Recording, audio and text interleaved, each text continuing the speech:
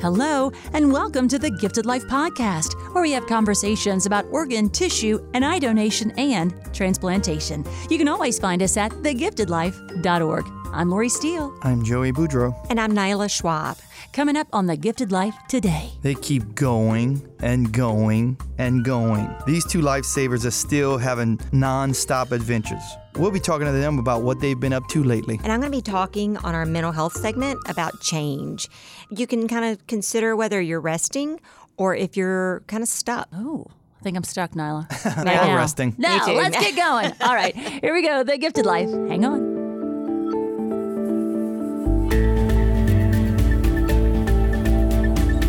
Here on the Gifted Life Podcast, we are thrilled because they're back. The Scotch family, Mark and Lynn. Hi, guys. Hi. We always offer you guys an open invitation, and then we always say, if there's an update in your story, please let us know. And I feel like we should talk every day because you guys are on the go all the time.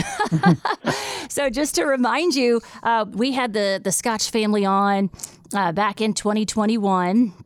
And then how do you even tell your story, Mark? Like, how do you slim that down like to a sliver?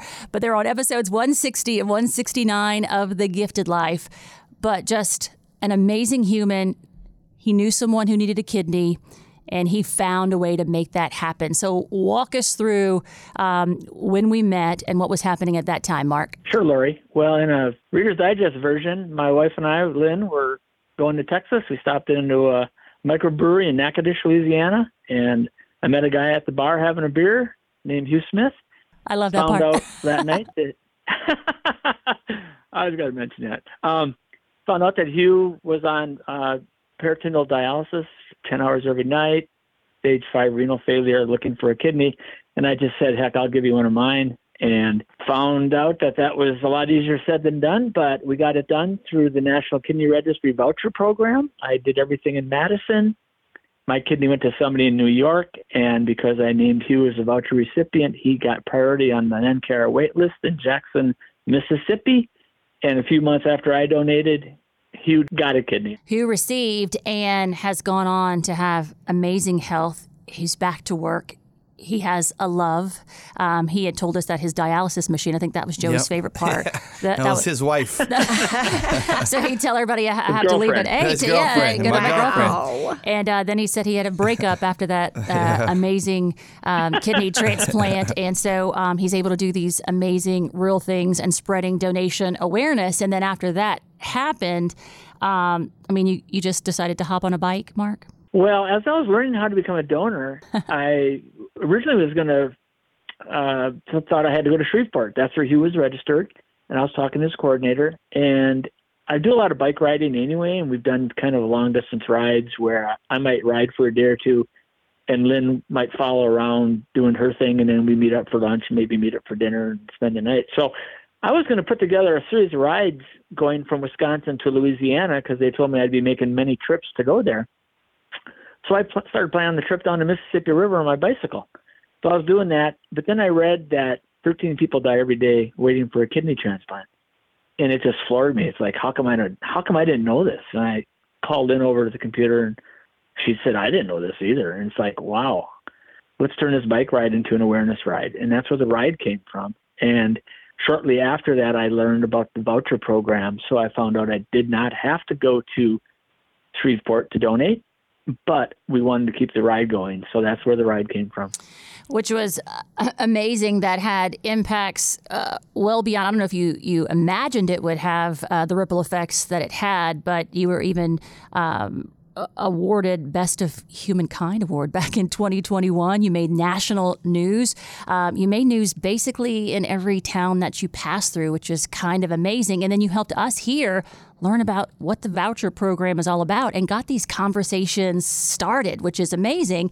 So then, he arrives in Natchitoches, and my favorite picture that we have in our archive is Hugh with his arms spread out, big old smile, and Mark riding in huge smile, and they hug. And I just love that moment in time. And you think, oh, well, this was so nice, right? And then Mark's like, we're not done yet.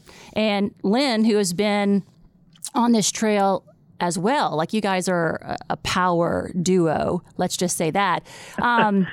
So Lynn, not only supporting her husband, she takes it a step further and gives this great gift. So Lynn, take us where we are now. Last time we talked, you said, we're thinking about donating and doing these great things. And I mean, you guys follow through. When you say something like your word is gold. Well, I accompanied Mark on his full day evaluation to be a living kidney donor in July of 2020. And I made my decision that day that I would also pursue that because hearing everything that he was being told and observing, I just couldn't come up with any good reason why, if I was healthy enough, I would not do that as well. So I initiated the process in August of 2020. Mark had his surgery September 30th of 2020. I went for my full day evaluation in October of 2020. I went live on the registry the second week in November of 2020. And within the same week of me going live, the transplant center where we were working with, University of Wisconsin in Madison, suspended their living donor program until February of 2021 due to COVID. So Christmas and everything had pretty much been canceled for that year. So Mark and I took off and for parts warmer than Wisconsin through the winter. And I got a call from my living donor coordinator mid-January of 2021.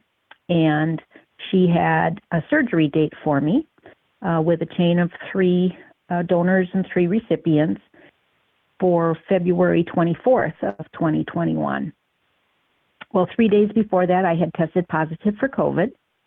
So then you have to wait 60 days before you can donate, 60 days following a negative test, which I had 3 days later. So then that surgery got rescheduled for March 24th of 2021.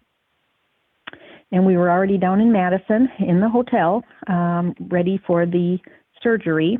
And a day and a half before my surgery, they realized that my platelet count had cratered, which is a documented effect for some people of having had COVID.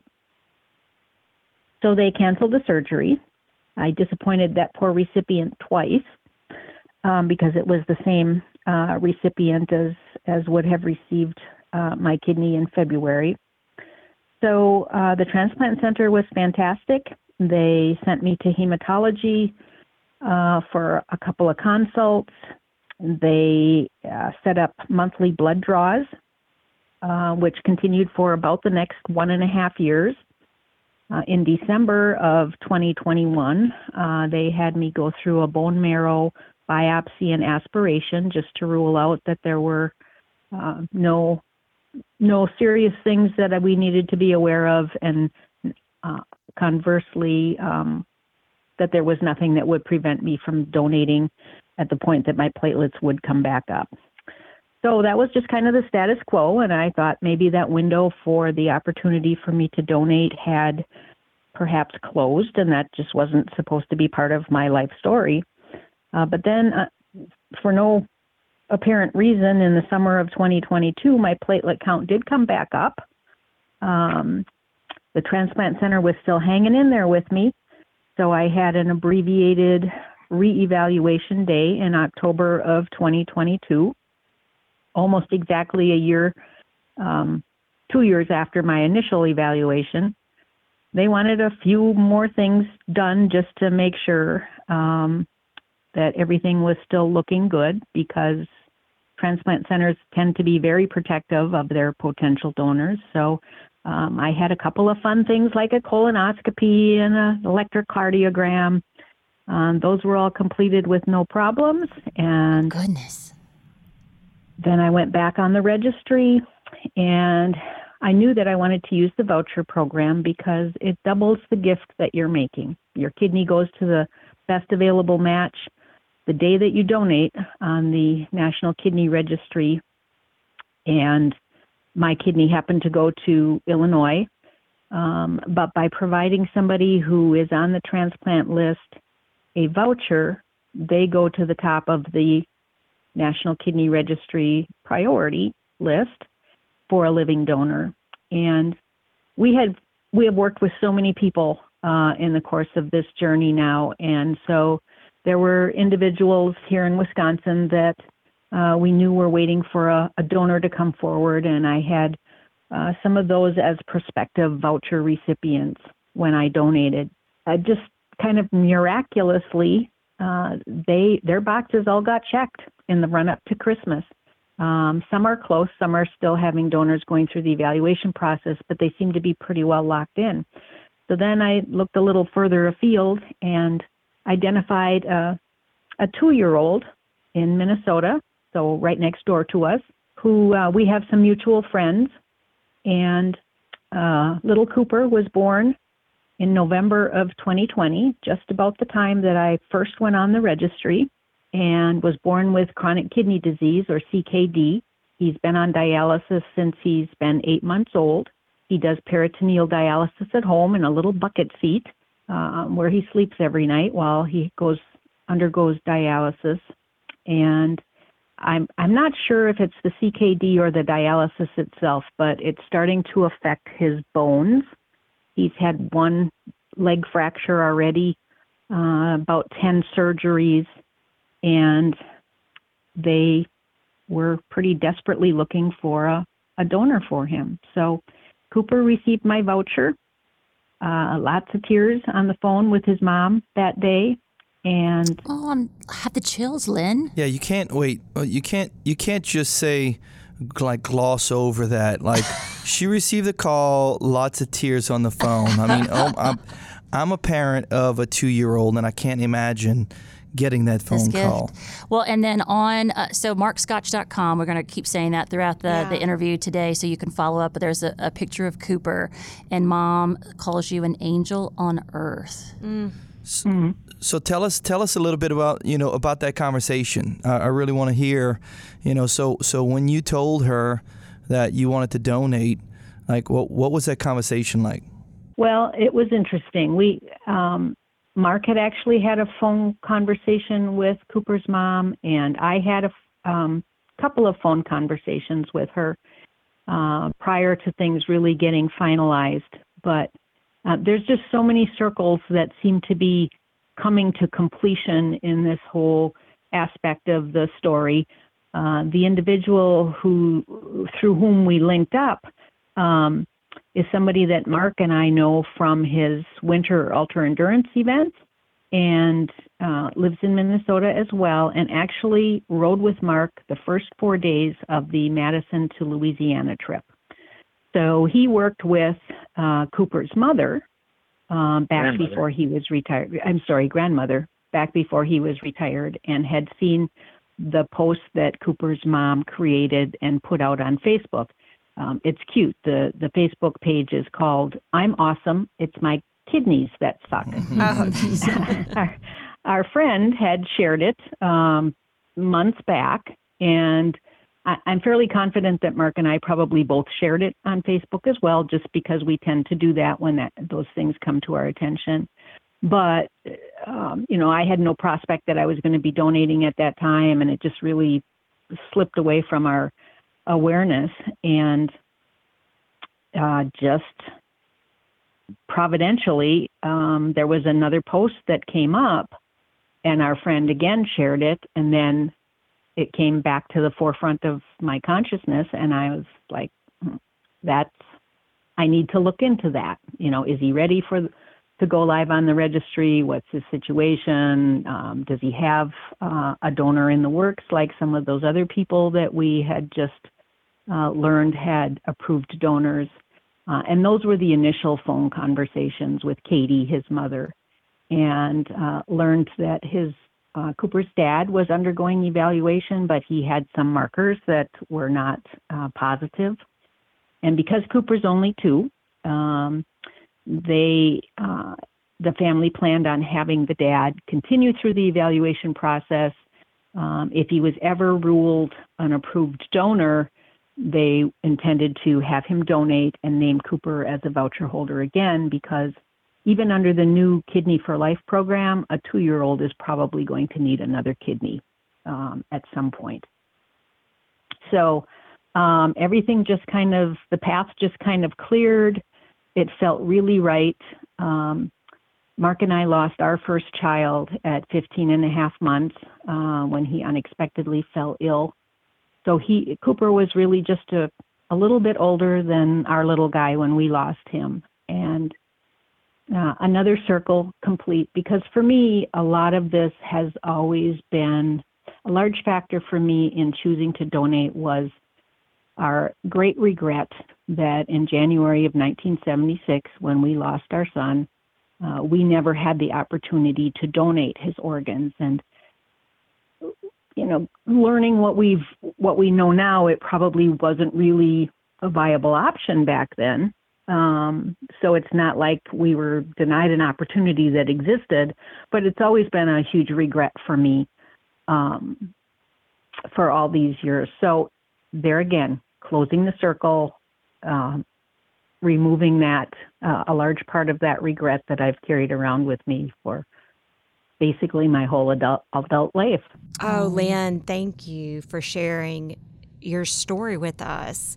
And I tell you, listening to you and Mark share, your story is making me reevaluate my own fears. So, I'm here on the podcast and it makes me a nervous wreck, but I'm listening to your story and all the setbacks and all the challenges. I'll do the podcast every day because... Well, most people would have given up, like that first one, COVID. Oh, all right, well, that's off the table. Right. I tried. So what made you take that first step? I mean, like, that you kept going and going. And trying and fighting for it, really, yeah.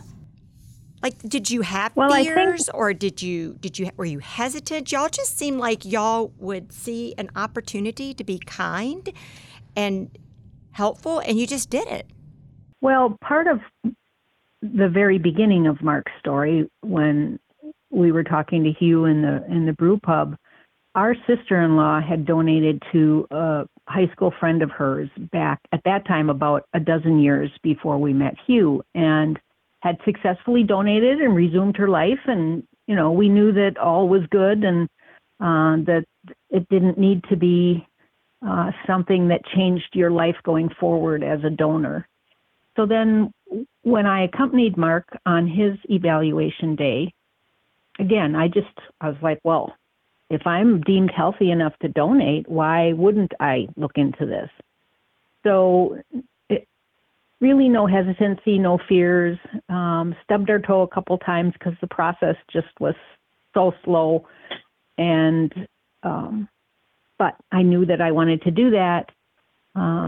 And then we come to the other end of the journey, and I'm like, okay, I'm over 2 years older than I was. I'm not as fit as I was at the beginning of this process. Does anybody really want a 66-year-old kidney? Yes. And my living donor coordinator laughed, and she said, yes, they do, because they don't look at age, they look at kidney function. And she said, Lynn, your kidney function is great. So yes, absolutely, somebody's going to want that 66-year-old kidney. Oh, and little Coop, how cute. So is it that someone else's story inspired y'all to take that next step? Mark, I'm going to let you answer that. Well, I think for me it was a combination of things, and I just have described it as things that were kind of mulling around in my head, and I didn't even know that they were there. The fact that Jody had donated 12 years previous, I just knew that as a fact, and I knew she was healthy. Lynn just described our son dying, and for 40-some years we had talked about that on and off, and that was always, I guess, in my head, so to speak. And the fact that we always felt some regret that we weren't able to help, allow Jason to help someone else. And as soon as Hugh said he needed a kidney, it was just like, here's my chance, Here's our chance, our second chance. And I think, I don't want to speak for Lynn, but I think my decision was purely emotional. definitely. I mean, I didn't even hesitate. Lynn's was more analytical. She thought about it. She saw me go through my evaluation. And so hers was like on the other extreme. She was very analytical about it, data-driven. And I think the ride to Louisiana, I think our next ride from Martha's Vineyard back to Wisconsin, and our ride from San Diego to Lubbock we just did last year. I think what we try and do on these rides, we try to do a lot of things, but one of the things we do is we try to meet people on the route that need a kidney, that are on dialysis, or maybe even a liver. It doesn't matter, an organ, and we try to get their story out. And Lynn and I have met many, many people. So in a sense, it's been in front of us solid for almost 2 years. Well, and as far as any hesitancy, just go back to the original question. I know a big factor is Mark just dug in and started doing research, and we obtained the book that one of the surgeons at Madison had written called, help me out here, Mark, When Death Becomes Life.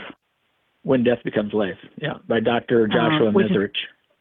Which is kind of the story of the evolution of the transplant industry, if you want to call it an industry. And so all of his research, the information we were gaining, we were talking to people who were living donors, got connected to what used to be Donor to Donor and is now called National Kidney Donation Organization. To Mark's point, it was all very fact-driven. It was very first-hand accounts that were being shared with us. So really no hesitancy because I had all that information available to me. If Mark hadn't done all that research and shared everything he was learning, I would have been just the regular Joe on the street, not having any information to base any of that on, to base a decision on. So that was a big factor for me. Yeah. So Lynn, of course, you ultimately find Cooper, find your destiny of whose life you wanted to save. So take us through a little bit about that, the recovery itself, and how'd you bounce back? Okay. Well, I feel great.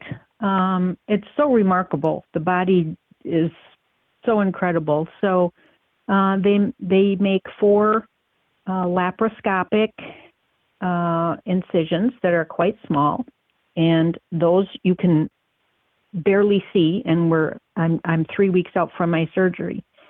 The larger one, where they actually extract the kidney, is coming along nicely as well. I haven't. They only sent me home with Tylenol, and I was on pretty heavy Tylenol for about the first 8 days or so. Haven't had any since. No discomfort. Every once in a while, I'm like, oh yeah, I know something happened there. But other than having a lifting restriction for about another 5 to 8 weeks, I don't have any restrictions at all. So I feel good. I just try to, not overexert, and the recovery has been fantastic. Okay, I just have to say, wow. I mean, I don't know how you have a recovery after that, and you go home with just Tylenol, and you're doing great. And they have excellent nurses. They should know how to take care of each other by now, right? Like, you guys could be doctors. And so if you're listening and you're like, oh my gosh, go ahead. I chose to spend 2 nights in the hospital. Mark had spent 1, but we have a 90-mile drive back to our home in Plover. And by the time I had gotten him home after his surgery, he was like, oh, it was, it's tough getting him in the house and into bed. And so based partly on that experience and just partly because I had some previous abdominal surgeries and knew that there may be some scar tissue and whatever, I had decided ahead of time I'm staying 2 nights. And it turned out it was the best decision for me. But most of almost all the donors at our transplant center stay 1 to 2 nights, and that's all. And that's how much the process has improved. somebody here in Wisconsin had donated a kidney about 7 years ago and wrote a book about her experience, and then branched into writing some children's books, one of which is called something like My Mom is Having Surgery. And it's a children's version of her experience donating a kidney. And I was looking at it the other day because we were going to take it out to share with our 7-year-old grandson. And I said, Mark, I don't think we want to give this out, because at that time, 7 years ago, this particular woman spent several days in the hospital. And I'm like, this is not representative of what the situation is anymore. I don't think we want to scare people and think they're going to be 4, 5, 6 days in a hospital. It's so funny. That's kind of a tiny thumbnail of how much things have changed in that relatively short span of time. You mentioned it, Lynn. One of our previous episodes, we had a living kidney donor from early 2000s, so about 15, 16 years ago, and it was that 4 to 6 day range. So in that short period of time, relatively short period of time as far as medicine's concerned, it went from basically almost a week to what you guys are seeing as barely longer than outpatient. It's remarkable how things have changed. Isn't it incredible? And by the time Cooper will need another kidney as a 20 or 30 some young adult, there may not need to be living donors Just anymore. imagine. There may be artificial kidneys. They may be growing them from your own cells. Yeah. It's just incredible to think where it's going to continue to go. And we continue to learn from each other. I know that I constantly learn from you guys. And if you're listening to this podcast and you're like, man, I love the Scotch family, right? He donated a kidney. Hugh's doing great. He hops on a bike. She's with him. They make a worldwide impact. Then she gets back. She donates a kidney. Cooper's doing better and better. And you think, man, that's a great story. We should make like a Lifetime movie or a Hallmark movie out of it. And do you think that these guys are done? They are not. Okay, so back in touch with Mark and Lynn, because Mark's like, hey, we're going to be coming back to Louisiana by bike. So I love that. I want to hear about 2023, the bike ride. And I also wanted to touch on the Toastmasters that you guys have started and what it means, why you started it, and why it's so important. So I want to cover those two topics, Mark, if we could. Yeah, so my donation, like I mentioned earlier, my kidney went to New York, and Hugh got a kidney from Southern California. I don't even think the first ride was over to Louisiana. 7 months after my surgery, I rode to Louisiana, met you, Lori, for the first time. It was fantastic. And I was already thinking, okay, what can I do next? Because this was so much fun. And You need to I'm looking rest, for an Mark. excuse You to ride a bike. rest a little bit. Well, so I decided to travel the routes of the kidneys. So that's where the New York ride came from. And, got to be open to modifying things. So we ended up actually going opposite. We went from Martha's Vineyard back to Wisconsin because we were out there for, Lynn mentioned NKDO. We had a little training session on Martha's Vineyard with Ned Brooks. This is one who started NKDO. He's a living donor himself. He donated in the 60s. And he's from that area, so we had a little gathering at Martha's Vineyard. And when it was over, I rode my bike with Lynn helping, of course, and we came back to Wisconsin that way. So that was that ride. And then Hugh's kidney came from Southern California. So last spring, I started from San Diego, went up to L.A., came across Phoenix, Albuquerque, and just so happened that Lubbock, Texas was like almost exactly halfway by bike to New Orleans. So we stopped at Lubbock, and this spring, in a few weeks, we're going to be leaving Lubbock to finish the kidney route from Lubbock, and we were going to stop at New Orleans, and I talked to Lori, and we decided to stop at Covington, where she's located, and you guys are. And then we got LSU students involved. They're going to help us with some things, and we decided to extend it one more day, so we're going to end up at Baton Rouge. So we've got students from Texas Tech involved, and we have students from LSU involved. And there might even be another ride. What? I knew it. I knew there was more. Curious. Well, just think. just think, Lori, here we are in Wisconsin. Lynn's kidney went to Chicago, and then Cooper's in Minneapolis. Hey, wouldn't that be a fun little ride? Yeah. Yep. I'm going to have to learn how to ride a bike. Here we go. That better be in the summertime because it's way too cold up there in the winter. So excited. We love that we're part of the route, and we get really excited. We have this amazing partnership with Manship. They love the concept, and then they keep saying, so he just gets on a bike, and then they just travel together, and they're just doing it to do good. Like that's what they want. Like, what's the end result? And I said, he wants to save more lives. She wants to save more lives. But it was like hard because who does that? Well, the Scotch family does that. They teach us again and again, which is so cool. And then if that wasn't enough, like just spreading the word, like I said, every time they hit a town, it's like they get this media coverage and more people learn about donation, about living donation, about this voucher program. And so you guys are helping those in need to tell their own stories, to speak for themselves, to try to get coverage and social media traffic to kind of get the word out. Tell us about that. Yes, well, it's actually a woman named Lisa Thompson who we met on our second ride. We met her in New York. She's actually part of NKDO as well, but she's rather unique in that she belongs to the organization, but she's the recipient. Most everybody at NKDO are living donors that help other donors. And Lisa is a recipient, and she got wind of my ride, and she was like a little whirlwind out there in New York. She got us a number of events with local politicians, local media. And she, again, is one of these people that wants to help other people. And so she's the one who actually got the Toastmasters thing started. And I was helping her in the beginning as any way that I can. I still do.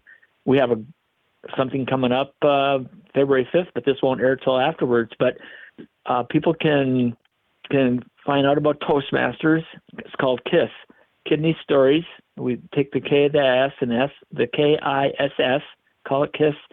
And we invite people that are looking for a kidney, people that are advocating for a loved one, a friend, anybody that is involved in the community that wants to put together a story, put together a way to communicate their story, their need, their ask, in written form, and then we help them through the Toastmasters by improving their verbal skills as well. So it's a great thing for people that want to learn more, people that want to improve their ability to get their story out. Well, we just think you guys are great. Like, we're sitting here and our jaws are dropping, and we're like, we could do so much more each day. So you guys... Well, I think you guys do quite a bit. Inspire us. Oh, yeah, you guys inspire us for sure. And we love that you allow us to be part of your story and that you're helping these future leaders, these guys that are about to graduate and go into the working world, to become donation advocates, to learn your story, to learn from you before they make that next step. So we look forward to visiting you when you get to Louisiana. We'll be here with arms wide open, waiting for our big hugs, guys. Thanks for all you do. Thanks for taking the time today, and continue to be amazing. Thank you. Thank you.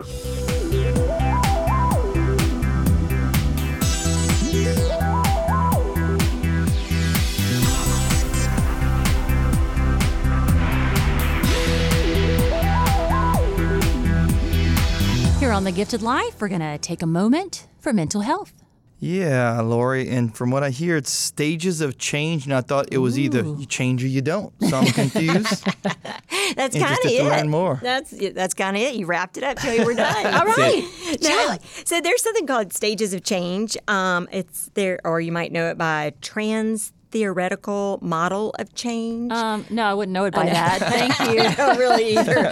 I'm always like, dumb it down, keep it simple. But so there were like 5 stages of change. A lot of research went behind it, but then they've added in a 6th. And those are pre-contemplation, contemplation, determination or preparation, action, maintenance, and then there's relapse. And so, gosh, talking to our guests today, it makes me think about the stages of change, because my question, you could ask yourself, like, are you stuck or are you just resting? So there is no bad stage of change. it's just where you are, and it can kind of help you figure out, like as a counselor or someone trying to help someone, it's trying to figure out where somebody is, if they're wanting to change, or do they even want to change. If they don't, well, they're, it's really up to that person. Really control, not control. It's up to that person if they want to change. But you can use motivation. If you have a teenager, I mean, I can't make my teenager do certain things. I had two other ones that I tried, and I mean, I can some things, but most of all, they're their own little people. So I'm there to motivate, to encourage, and inspire, and that's kind of what you do to help people figure out their story. So, and I was listening to our speakers thinking, gosh, our guests, like, did they just jump into it? I would say no. They, the decisions they made were life-changing. So they had to think about it, consider it, make a plan. And the plan kept getting set back. So, like, you could think of that as relapse. Like, what do you do when your plan's not going the way you want it, your change not go? You step back, and then so you're preparing, and then you take your action, and then hopefully you're able to achieve that action, and you're on to maintenance. And then how do you maintain that? I mean, these amazing people just continue to keep inspiring and doing. So I just don't think they're anybody. They probably just live in the action stage. I don't know. They don't have to maintain. They're just living it. Right. But yeah, I think that stages of change is a great way to look at where are you in something you want to do different, and how do you get to the next step or the next level. Does that make sense? Takes work. It does. It does. I mean, I have a couple comments first. Please. I understand candy works well in coaxing and coercing change, because I got my 2-year-old to pee on the potty a couple days ago. Oh yeah, we have a promising treat candy. box. Terrible dad move. It works. But it also works here in the studio, because Troy and Kirsten wrangle us up by offering dangling candy. Here's candy. Here's lunch. True. That is true. I know. I get excited about the Reese's that are on the table for us. Oh, and then, was thinking about kids as you were going through, but you don't want them to do great in school, to be well behaved, to get these great grades, and then here's the incentives, right? Yeah. Like we're going to treat you if you do your job just like I have to do my job. So it is in stages, and if you break it down and retrospect and make sure you're doing the right things, yeah. And and in parenting, if we want to stay with that, that picture. That would be motivation, but hopefully at some point, then it's your child that wants to do it, right. and understanding the reason they're doing it, and they continue to do it, and then setting them up for success, or setting ourselves up for success to make that change really happen. Yeah. So yeah. Lots That's to just think something about. to think about. You see, you got us thinking all different directions. I like it. Do you have a topic you'd like us to cover? Email us, info@thegiftedlife.org. In our question and answer segment today, Nyla, coming to you on this one. My sibling passed away many years ago when I was a child. Is there a way to find out if they were a donor? Oh, I love this question. And we hear this question very often. So we encourage any family curious about donation that they give us a call. Unfortunately, I can't say yes or no. We will look into that loss, where it happened, when it happened, did it occur in Louisiana? We're going to do as much research as we can to help find the information that you're looking for. We do only speak with the next of kin, but the next of kin can give us permission to talk to anyone in the family. So that's all. There's just so many, so many parts to that question. But our family service department has resources. We have support. And most of all, we love hearing stories about our heroes, and we want to honor our heroes. So please call us. Our family service is open to talking with you. If you're in the state of Louisiana or anywhere in the world, we're here to support you. What a great question. If you have a question, give us a call. 504-648-3477.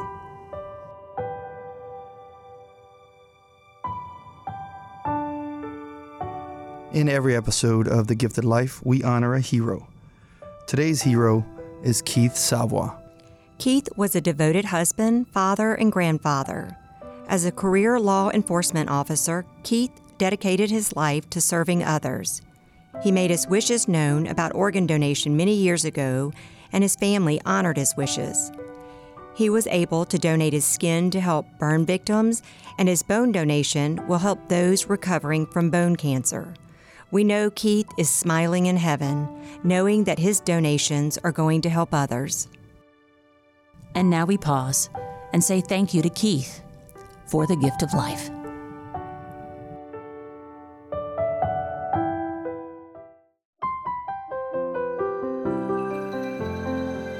That is going to do it for episode 208 of The Gifted Life. Thanks for listening. And remember, you can register as an organ, eye, or tissue donor anytime. Registerme.org. As for us, you can find us at thegiftedlife.org. Special thanks to our guests, Mark and Lynn Scotch. I mean, who has more energy than those two? I mean, it's amazing listening to them, what they've been doing, the fact that Lynn went through such perseverance, like one challenge after another, Yeah. and then she persevered and going. still was able to donate to Lil Wow. Cooper by a voucher. That's amazing. If you want to hear more about their stories, and especially to hear more about Mr. Hugh Smith, Mark's voucher recipient, you can listen to us on episode 160 and 169. Listen there and find links to listen on Apple Podcasts, Google Podcasts, Spotify, iHeartRadio, Pandora, or wherever you listen to podcasts. And if you listen on Apple Podcasts, please give us a 5-star rating. It really helps others find our podcast. On social media, guys, you can like our Facebook page. Please do. It's The Gifted Life Podcast. You can also follow us on both Twitter and Instagram at Gifted Life Pod. Thanks for spending some time with us here on The Gifted Life. Our ask is that you go out and do something you wouldn't normally do to help us make life happen. We're a big team. Until next time.